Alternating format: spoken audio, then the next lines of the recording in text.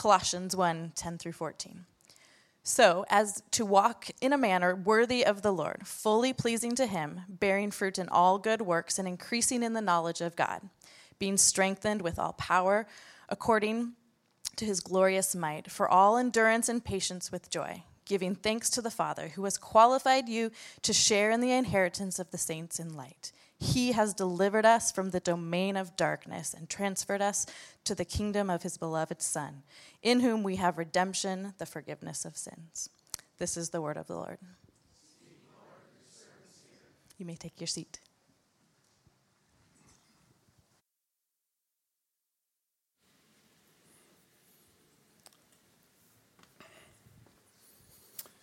Hey, Taproot Familia, how are we doing today?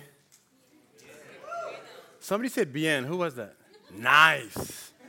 I actually appreciated that. That was good. Cool. Hey, guys. It's good to see you. Good morning. It is good to be here with everybody.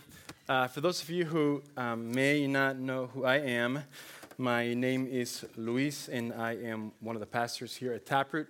And if this is your first time here at this church, welcome. Welcome to our church. Here is what Taproot Church is all about. Our church, Taproot, exists to glorify God by making disciples of Jesus here in Burien and in the south end of Seattle. We will then equip those disciples, train them, empower them, and send them out on the mission of bringing the King and his kingdom into our community and into our everyday lives.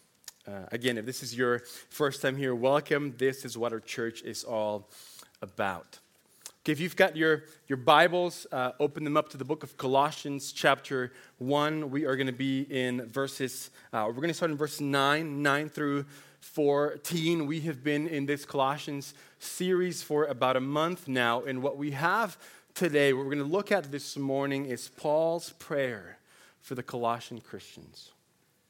Now, we have talked about over the past few weeks how the Apostle Paul is writing to this church, to this dear community of Christians to encourage them, to challenge them to a greater love and devotion to Jesus, and to address some questions that these guys are having, some real challenges with cultural pressures that were tempting them to turn from Jesus. And so the Apostle Paul in this letter is going to answer this very important question. And I think the question is on the screen, but how? Well, here is what Paul is doing for the Colossian Christians. He's answering this question: how can they, and then how can we remain steadfast and faithful to Jesus despite the cultural pressure around? Now, this is a very relevant question, and what Paul is going to do here is he's going to model for you and for me one of the most important things we can do as followers of Jesus who are wrestling out the how to be steadfast, the how to be faithful and consistent to Jesus and obedient to him for the long haul, no matter what pressure comes our way. So what is Paul going to do? He is going to commit himself to pray for this church, for these dear saints. So this is a great lesson for us. And here is the big idea for us this morning.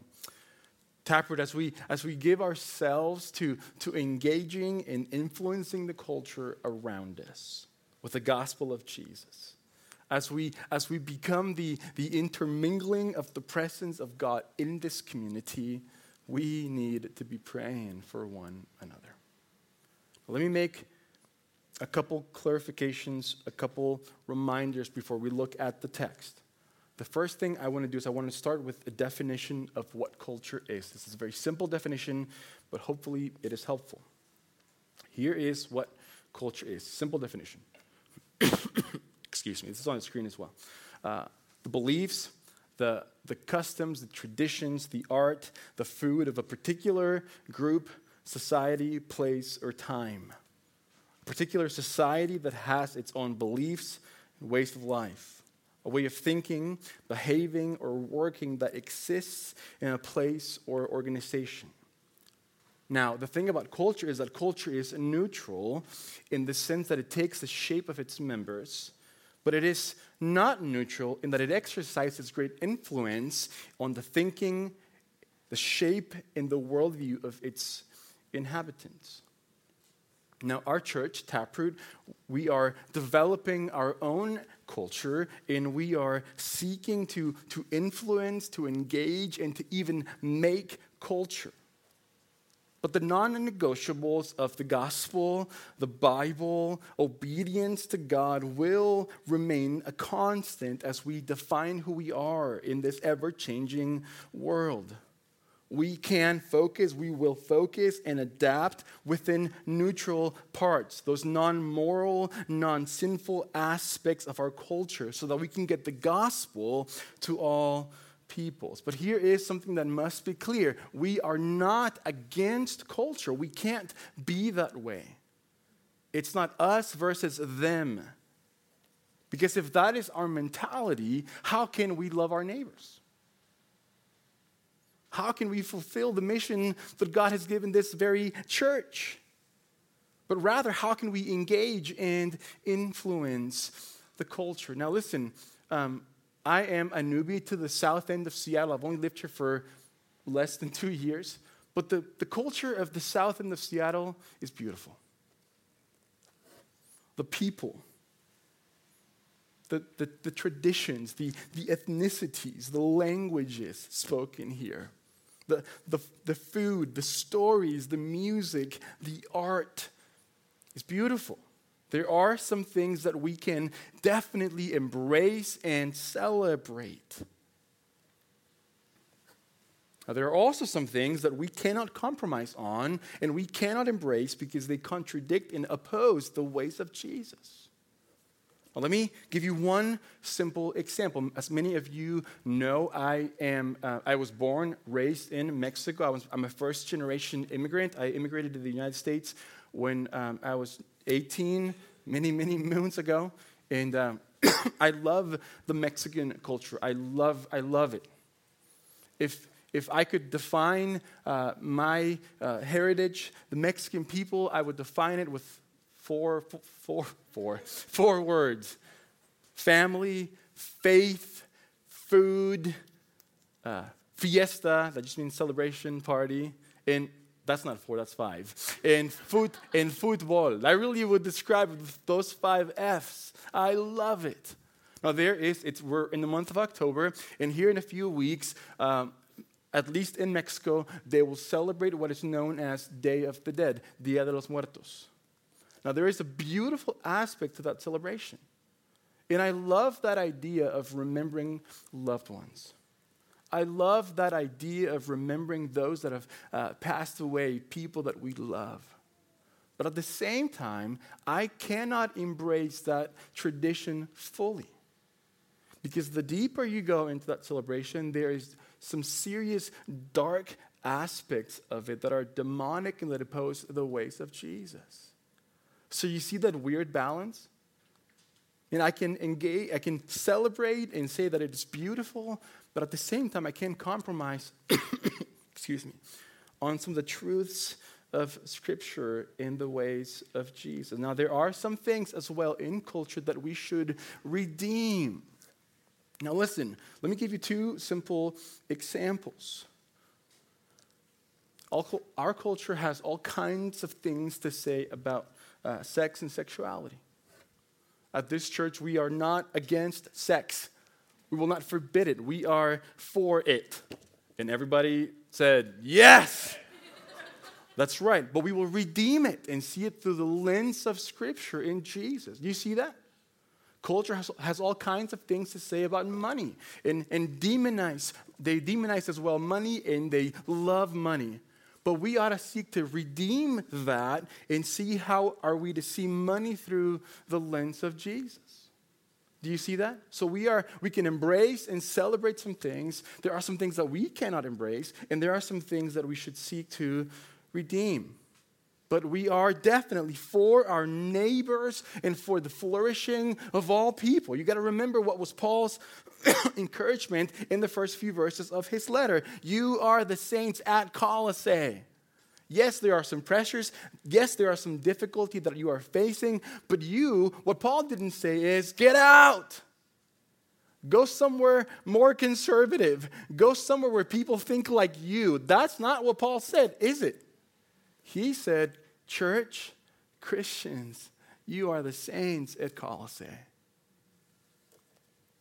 The temptation is that we can begin to become and feel dissatisfied with this old-time religion, with the old familiar paths and patterns of following Jesus that we know, that we have been taught, because it's not attractive. Like some of the things that we hear and see. So the pressure is real and it is difficult. But how can we be courageous in an age of disbelief? How can we engage in influence without losing our grasp on Jesus? And what we are not doing is we are not building bunkers, but we are moving forward. So this question that Paul is answering for you and for me is incredibly relevant. Now, does all that make sense to some degree? Okay. Before we look at Paul's prayer in these verses this morning, let's just ourselves pray for a second, and we'll go from there. I apologize for this cough. I can't shake this cold. Let's pray. Father, I thank you for this morning. Jesus, would you meet us? Father, would you use me, this imperfect vessel, to communicate your truth? I know that there are a billion things that we walked into this room with. Circumstances, situations, baggage, things we were wrestling, questions we have that we brought in here. And Father, I pray that you, by your Spirit, would cut through that and speak to our soul and encourage our soul and equip us and challenge us and convict us. Would you use me in my imperfectness to be a vessel for your glory? May the gospel and Jesus be the main thing. May your Spirit be moving at work, and may you visit us and meet us in a unique way this morning. And I pray this in Jesus' good name. Amen. Okay, so Colossians 1, verses 9 through 14. As I read these words, as I look at Paul's prayer, I picture myself as like I'm walking through this house where Paul is arrested in, and the door is slightly ajar, and you can hear him and you can see him on his knees pleading for the Colossians. That's the picture that I get. And it's kind of like, as we read these verses, it's kind of like we are eavesdropping on the Apostle Paul's prayer. And I just think that's cool. I think that's really cool. So as you read these words, you can really get a sense of Paul's heart for these Christians who, if you remember, this is a church. These are a people who he had never met personally, yet this is his heart for them. These are his prayer priorities for this church. These are the things that burden him as he thinks about these people. Last week, Pastor Jim challenged us that as we read this prayer, that we would change the word "you" in the text and replace it with the word "taproot." We're going to kind of follow that same thought this morning. And I believe that as we as a church take Paul's prayer priorities and make them our own for this church, they will transform our prayer lives, and they will transform our spiritual lives and the life of this church and this community in a radical way. Well, let's look at the content of Paul's prayer, and we're going to start, like I said, in verse 9 with the request. Now, I'm not trying to re-preach Jim's sermon. But these few verses seem to all go together, and we've got to see them together to understand what the whole thing is about. Now, here is the request that Paul makes for these Christians in verse 9. He asks, he prays that they may be filled with the knowledge of God's will in all spiritual wisdom and understanding. Now, one of the buzzwords in Colossae, one of the buzzwords that the false teachers were using at Colossae in their heresy that was infiltrating the church was this word, fullness. That's what these false teachers were offering. If you just follow our rituals, if you just, thanks, hon. If you just engage in our syncretism, in our mysticism, in our Gnosticism, in self-denial, if you just listen to our teaching, you'll discover this new secret way and path to real spiritual fullness. That was the deception. And so Paul here is going to use their word, fullness, in a very purposeful way.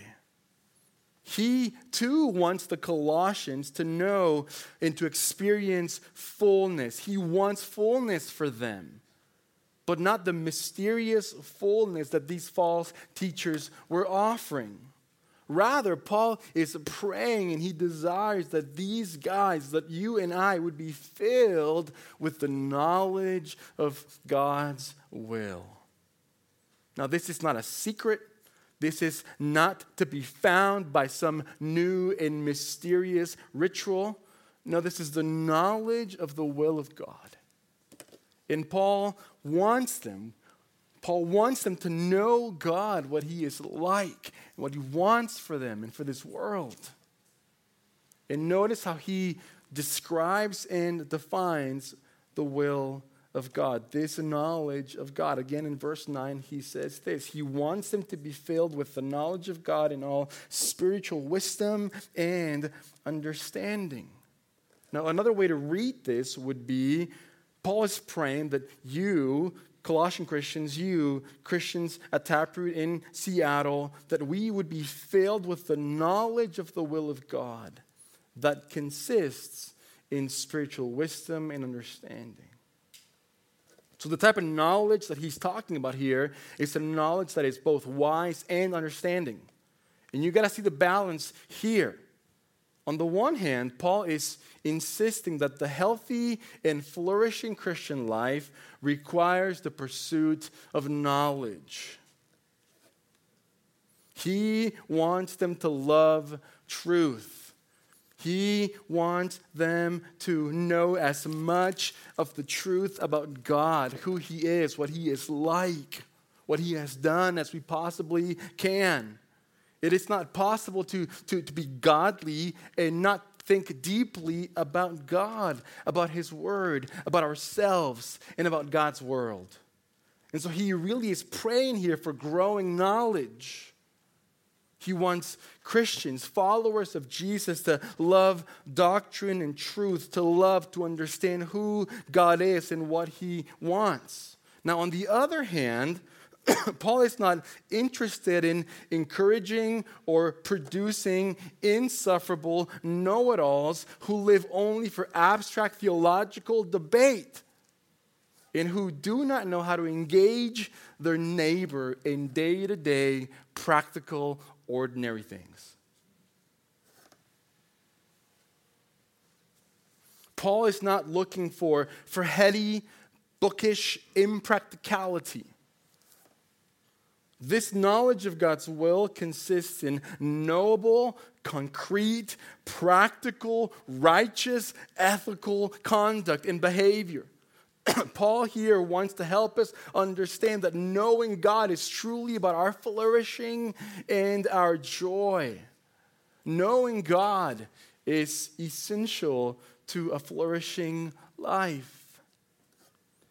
Puritan William Perkins said this: theology, the study of God, is the science of living blessedly forever. Now that sounds old school, but I kind of like it. I would say it like this: knowing God is the way to flourish forever. Knowing God, as you know God, you will flourish. So Paul here is praying this: I want you to be filled with the knowledge of God's will, who he is, what he is like, his character, his desires for you and for this world. And that consists in spiritual wisdom, practical know-how to navigate the challenges of this life with understanding. He wants us to live a flourishing life that comes as a result of knowing God. And you can't skip over the word spiritual. It is spiritual wisdom and understanding. Now, just because it is spiritual, that is not the opposite of practical. And it does not mean useless. Actually, it probably should be capitalized. Spiritual with a capital S, because it is referring to the work of the Spirit himself in our hearts. So where do you get this wisdom and understanding that helps us, this knowledge of the will of God that helps us connect profound truth to practical life? Where does that come from? How does that truth and the knowledge of God, how does it travel from the head to the heart? It is not natural and an innate instinct or trait. No, Paul says it is the gift of the Spirit in the hearts of God's people. That's why he's praying. He is on his knees asking God for this, and he's not merely exhorting the Colossian Christians or you and I to study biblical or systematic theology. Now, that is a wonderful thing to do. But he is praying, Lord, as the truth of Scripture, as the truth of who you are begins to fill their minds, your and my mind, press it into their hearts and help them live it out day by day by the work of the Spirit. And that's what Paul is praying here. The fullness of the truth of who God is brought to bear on the heart to change the life by the mighty supernatural work of the Spirit of God. And that is something that ought to be a priority in prayer for all of us who are serious about following Jesus, about knowing God, about living for his glory as we engage and influence the world around us. We ought to cry for the ministry of the Spirit in our hearts. So that is Paul's prayer request. Now look at verse 10. Here is what happens when God begins to answer that prayer. Here's what happens when God begins to fill us with the knowledge of his will in all Spirit-shaped wisdom and understanding. Here is what happens. Verse 10. He prays that we may be filled with the knowledge of God's will with this following result: to walk in a manner worthy of God, fully pleasing to him. Knowing God, who he is, what he is like, what he desires for your life, for my life, for this world, his world, leads to this: walking in a manner worthy of him. This is the result. Now, let's break that down a bit so you can see what Paul is saying. What does it mean to walk in a manner worthy of God? Is Paul saying something like this? We should try to demonstrate to God that he has not made some terrible mistake in loving us by the way we live? Is that what he's saying? Are we to show God that we are worth being loved by him? Is that what he's saying? No. That would deny everything we know about the biblical gospel. That's not what Paul has in mind. Rather, Paul is asking that there would be fruit in our lives and that our lives would display in all sorts of ways how worth it God really is. Not how worth it you are, but how worth it he is. Paul is praying, if I put this in my words, that we would have these contagious and provocative lives because of Jesus.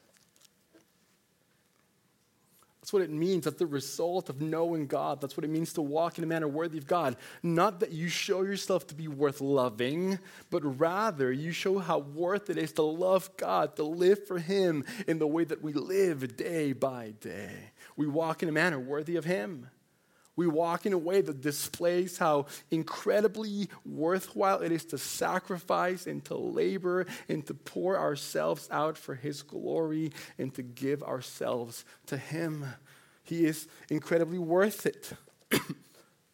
And Paul says, nothing pleases Him more.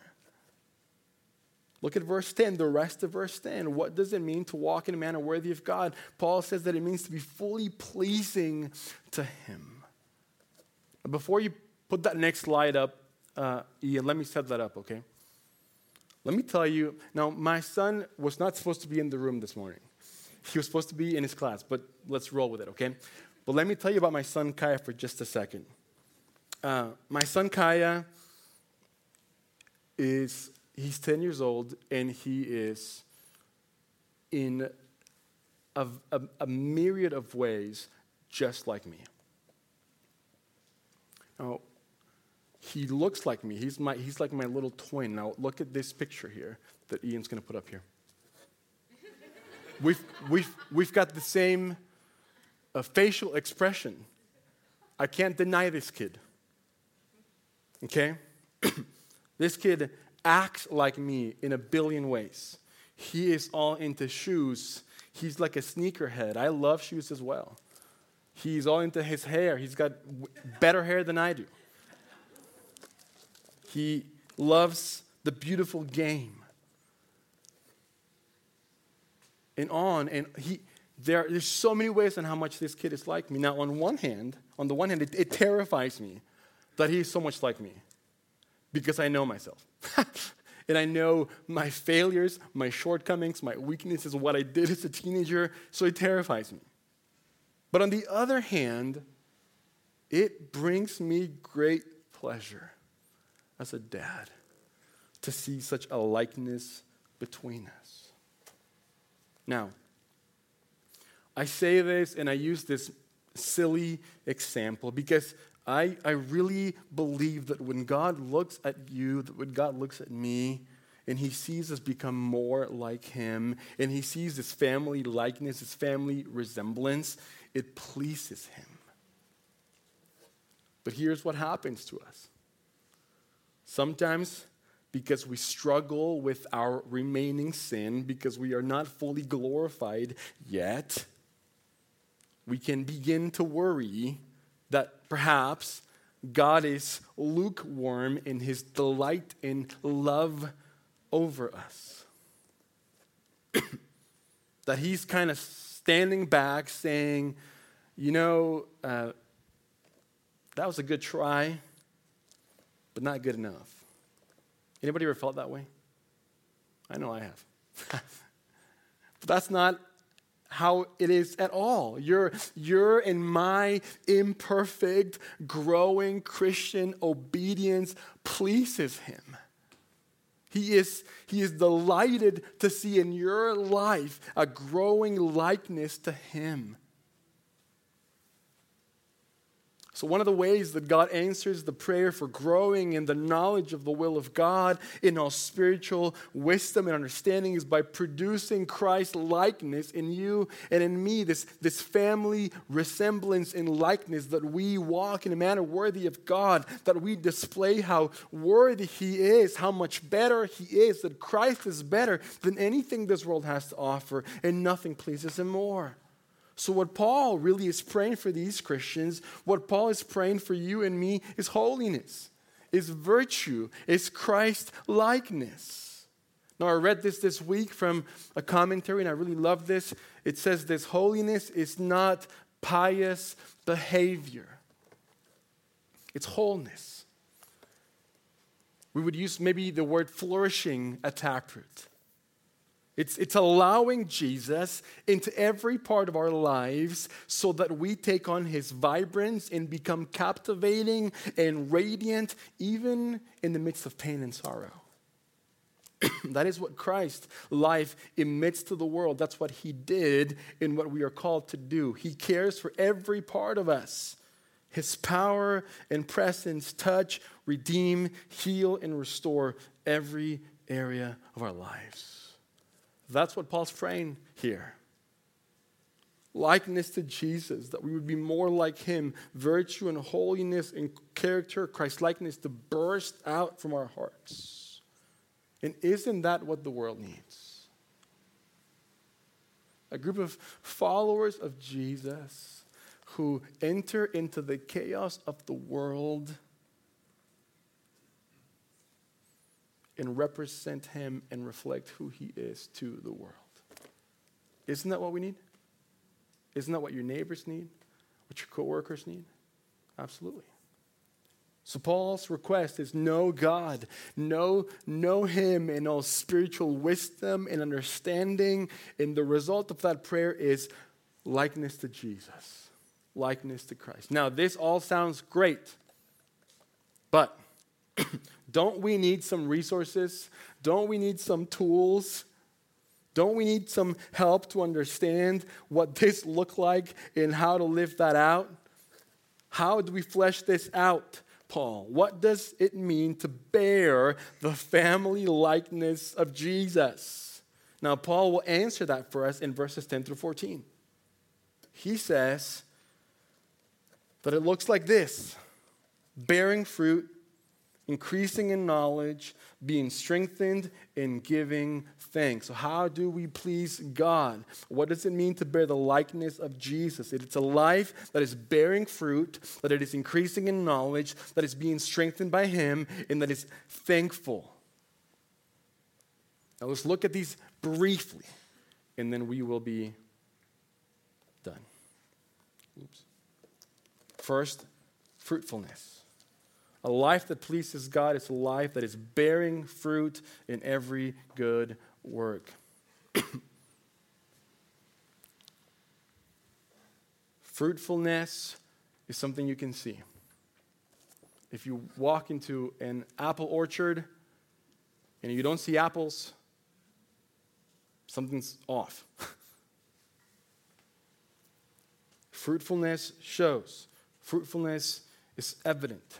Likeness to Jesus, you can see it and feel it. Pleasing God blesses others. Ephesians 2:10 says this: we are his workmanship, created in Christ Jesus for good works, which he prepared beforehand that we should walk in them. The Christian life following Jesus is not about joining this club. It is about learning. It's not about learning correct religious vocabulary or just putting on your Sunday best. The Christian life is fruitful. And the fruit is evident in good works. When the gospel is at work in our lives, you want to get on mission because of what Jesus has done for you. One of the ways that we will see, that we will know when revival and awakening and renewal is coming to Taproot is we will begin to feel a sort of mounting internal pressure, like when you drop Mentos into Coke, you know? We will feel that pressure mounting in our hearts as the gospel infiltrates and penetrates all that we are and bubbles away in our hearts till we feel like we've got to let it out. In acts of service, in loving our neighbor, in leaning into our community, and in telling the world the story of Jesus. We will bear fruit. A life that is pleasing to God, that walks worthy of God.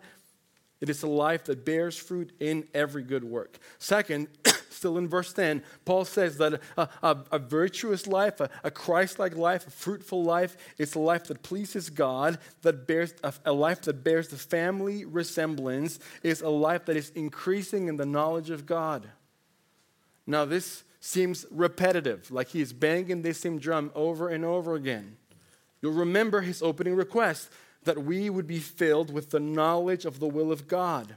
And now he is saying that a Christ-like life, it is a life changed by the knowledge of God, is a life marked by increasing in the knowledge of God. That was like a mouthful, and it's confusing. But actually, this is a beautiful description of the Christian life. The more you know God, the more you get to know who he is, what he is like, what he wants, the more that knowledge by the Spirit changes your heart, your motives, your appetite, the way you behave and live.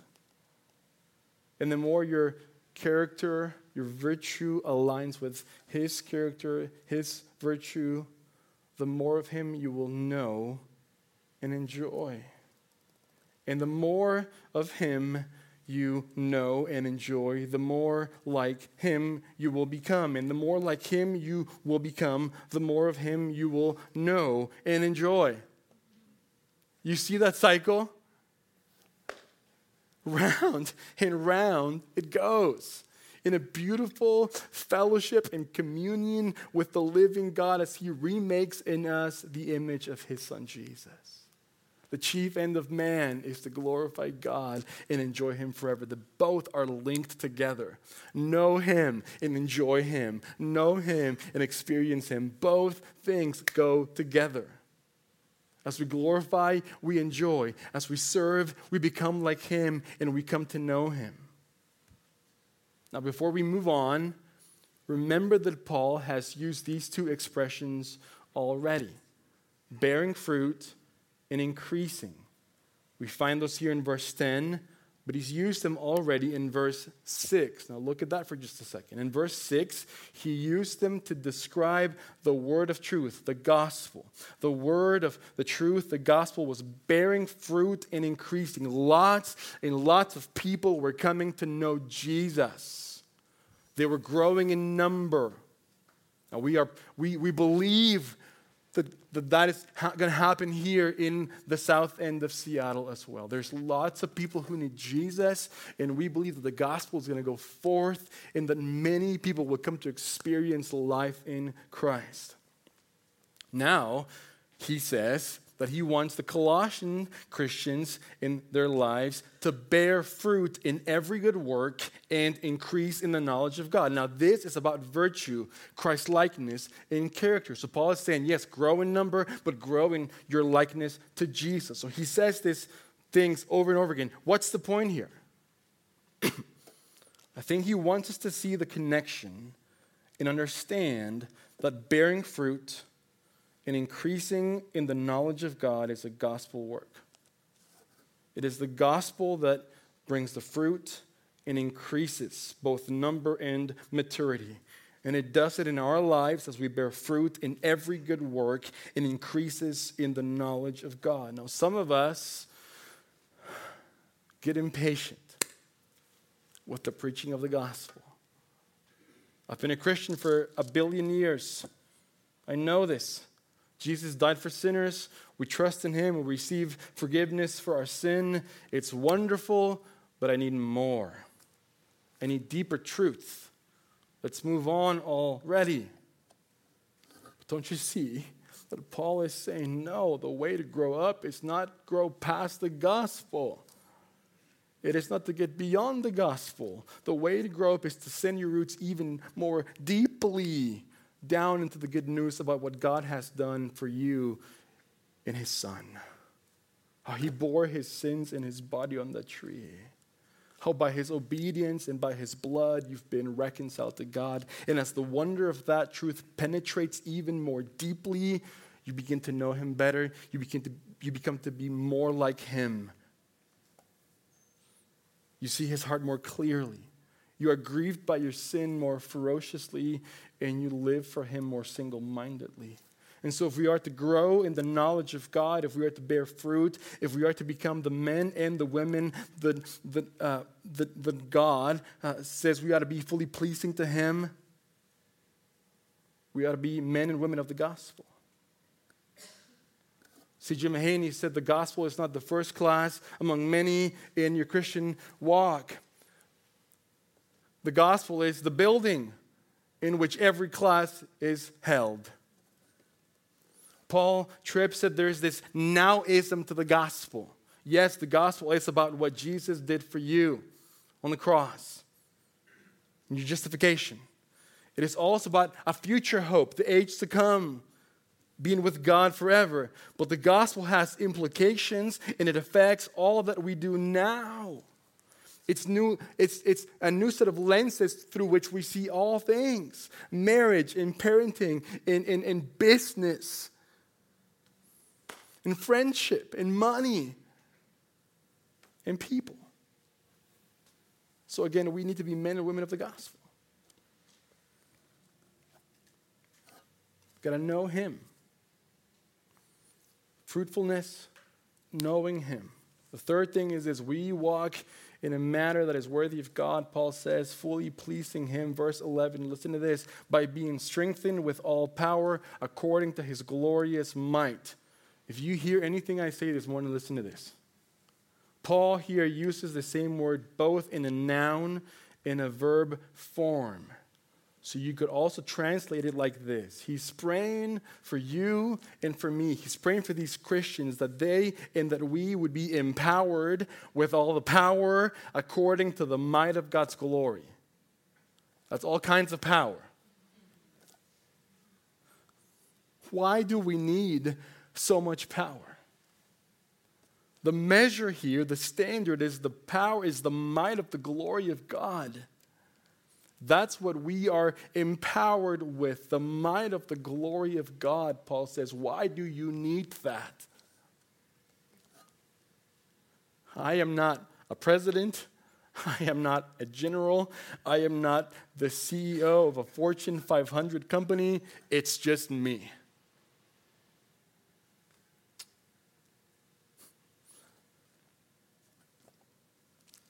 Why do I need all this power? Paul tells us, again in verse 12, we need this power for all endurance and patience with joy. Christian, do you want to remain faithful to Jesus? Do you want to remain steadfast in Him?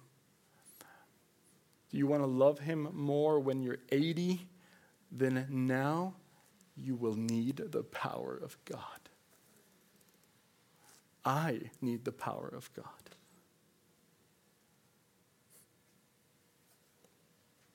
The word endurance clues us into the difficult context of the Colossian lives. It's a word that means to bear up under weight. So Paul is praying that God would empower us for faithfulness, even in the midst of great difficulty and pleasure. That God would be with us to help us persevere and to stay the course. So Christian, be encouraged today. You're not alone. You're not alone. That is really good news. Power for endurance and patience, but more than that, endurance and patience with joy. Now that's just taking it too far. Endurance and patience, yes, I can tough it out. I can white knuckle this. But joy? That's too much. And that's why we need to be empowered with power according to the might of God's infinite glory. That is the kind of power that never ends. It isn't just stoicism that he's praying for. It is not English stiff upper lip.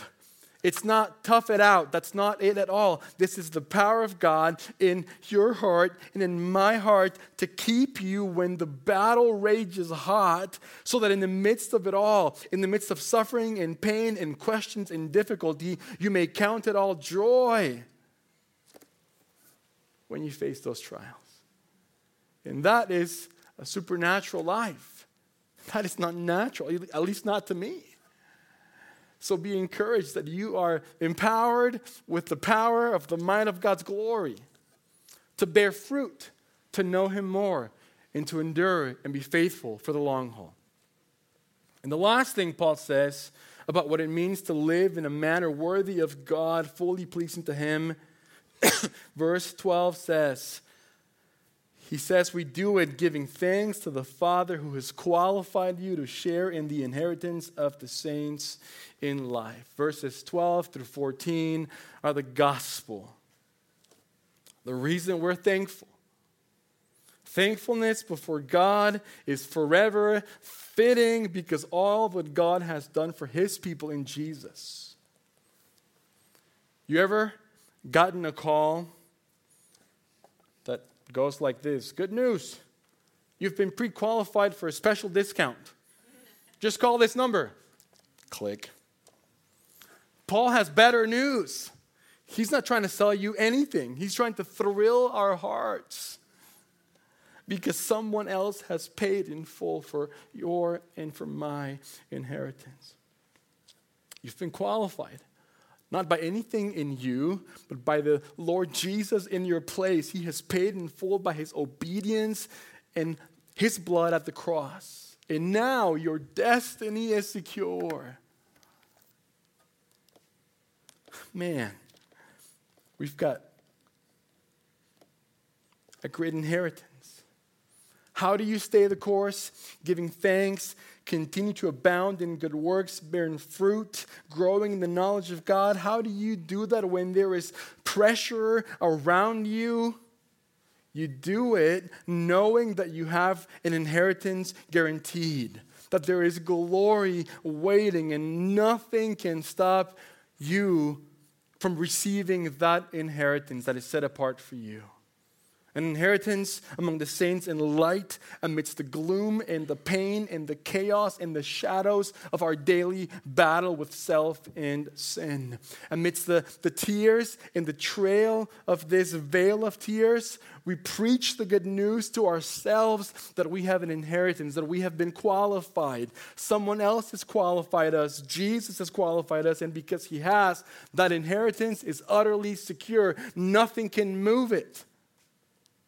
So we give thanks. We ran the Burien Brat Trot a few weeks ago. And we ran it with friends. But I was most excited to run it with my son. And if I'm honest, I chased that kid most of the race, okay? I was chasing that kid down. He was a good pace setter. But as we got to the end of mile 2, almost to mile 3, I found myself looking at him and saying, we're almost there. I can see the end, dude. I can see the finish line. We're almost there. Run, don't quit.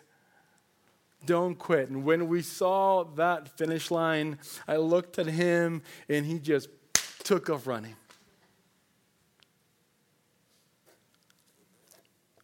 In the midst of great difficulty and questions and pain and suffering and difficulty, we know that one day that will end because of Jesus. So in the meantime, let's not build bunkers, but let's move forward and deeper into our community.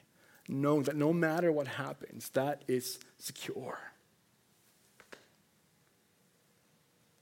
We can give thanks. Because no matter the conflict or the suffering, our inheritance and our future is not in doubt because God has got this. Thankfulness is key for faithfulness. And boy, we've got lots to be thankful for. So the request that we would be filled with the knowledge of God's will, that we would know God, and the result is that we would be more like him, that we would walk in a manner worthy of God, fully pleasing to him, that the family resemblance of Jesus would begin to shine, and that as we do that, he gives us the resources we need for that fruitfulness. He empowers us. He reminds us of our future destiny. And we get busy serving Jesus by serving one another, loving our neighbor, engaging the culture, and becoming the intermingling of the presence of God in this community. And he strengthens us for this with the mighty power of the glory of God. So we can do more than just cling and hang on, but we can have joy in the midst of difficulty. And we do it with thankful hearts because we know that all that God has done for us because of the hope the gospel gives us. So we've been qualified for an inheritance among the saints in light. Praise God that we not only have a call to Jesus likeness, but we have all the resources and the tools to live it out. Well, let me just finish with this. Could you put the big idea back up again, Ian, for me? Here is the big idea again. As we give ourselves to engaging the culture, as we give ourselves to influencing the culture around us with the gospel of Jesus, as we become the intermingling of the presence of God in our community, we must pray for one another. So questions to think through. And I'm asking this of myself as well. What does our prayer lives look like? Do we take time to intercede regularly for followers of Jesus? What obstacles possibly stand in our way from embracing this ministry of prayer? How might Paul's prayer provide a pattern for your own prayers? I believe fully that if we want to see revival and awakening, if we want to see the mission of God for Taproot become a reality, the place where it is all going to start is on our knees. We bow before the battle. May God make us a desperate people. So my encouragement for us this week, very practically, is in your HGs, take some time to pray.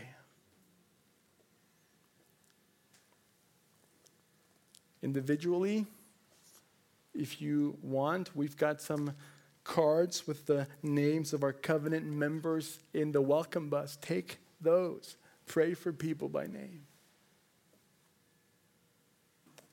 Anybody that wants to is invited. Come on Sundays before the gathering starts. Pray. Let's saturate this room. Let's saturate our living rooms in our HGs. Let's saturate our own homes in prayer. That we would be filled with the knowledge of God's will. That we would become more like Jesus. That we would be fruitful. That we would grow in our knowledge of Him. That we would be thankful, all while being empowered by the power of the might of the glory of God. May God make us a desperate people. Let's pray.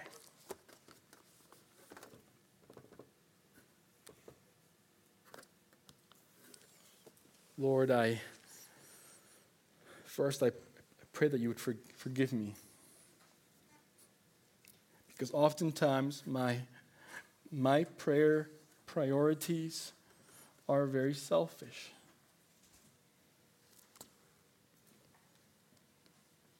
I know that you care about me. I know that you want to hear those things. But I pray that you would help me to look way beyond me. I know there are people in this very room, God, who are struggling with identity, with questions. They are wrestling things about you, and there's family issues, parenting things, Lord. There's all kinds of things, Lord. Help us to not forget those things.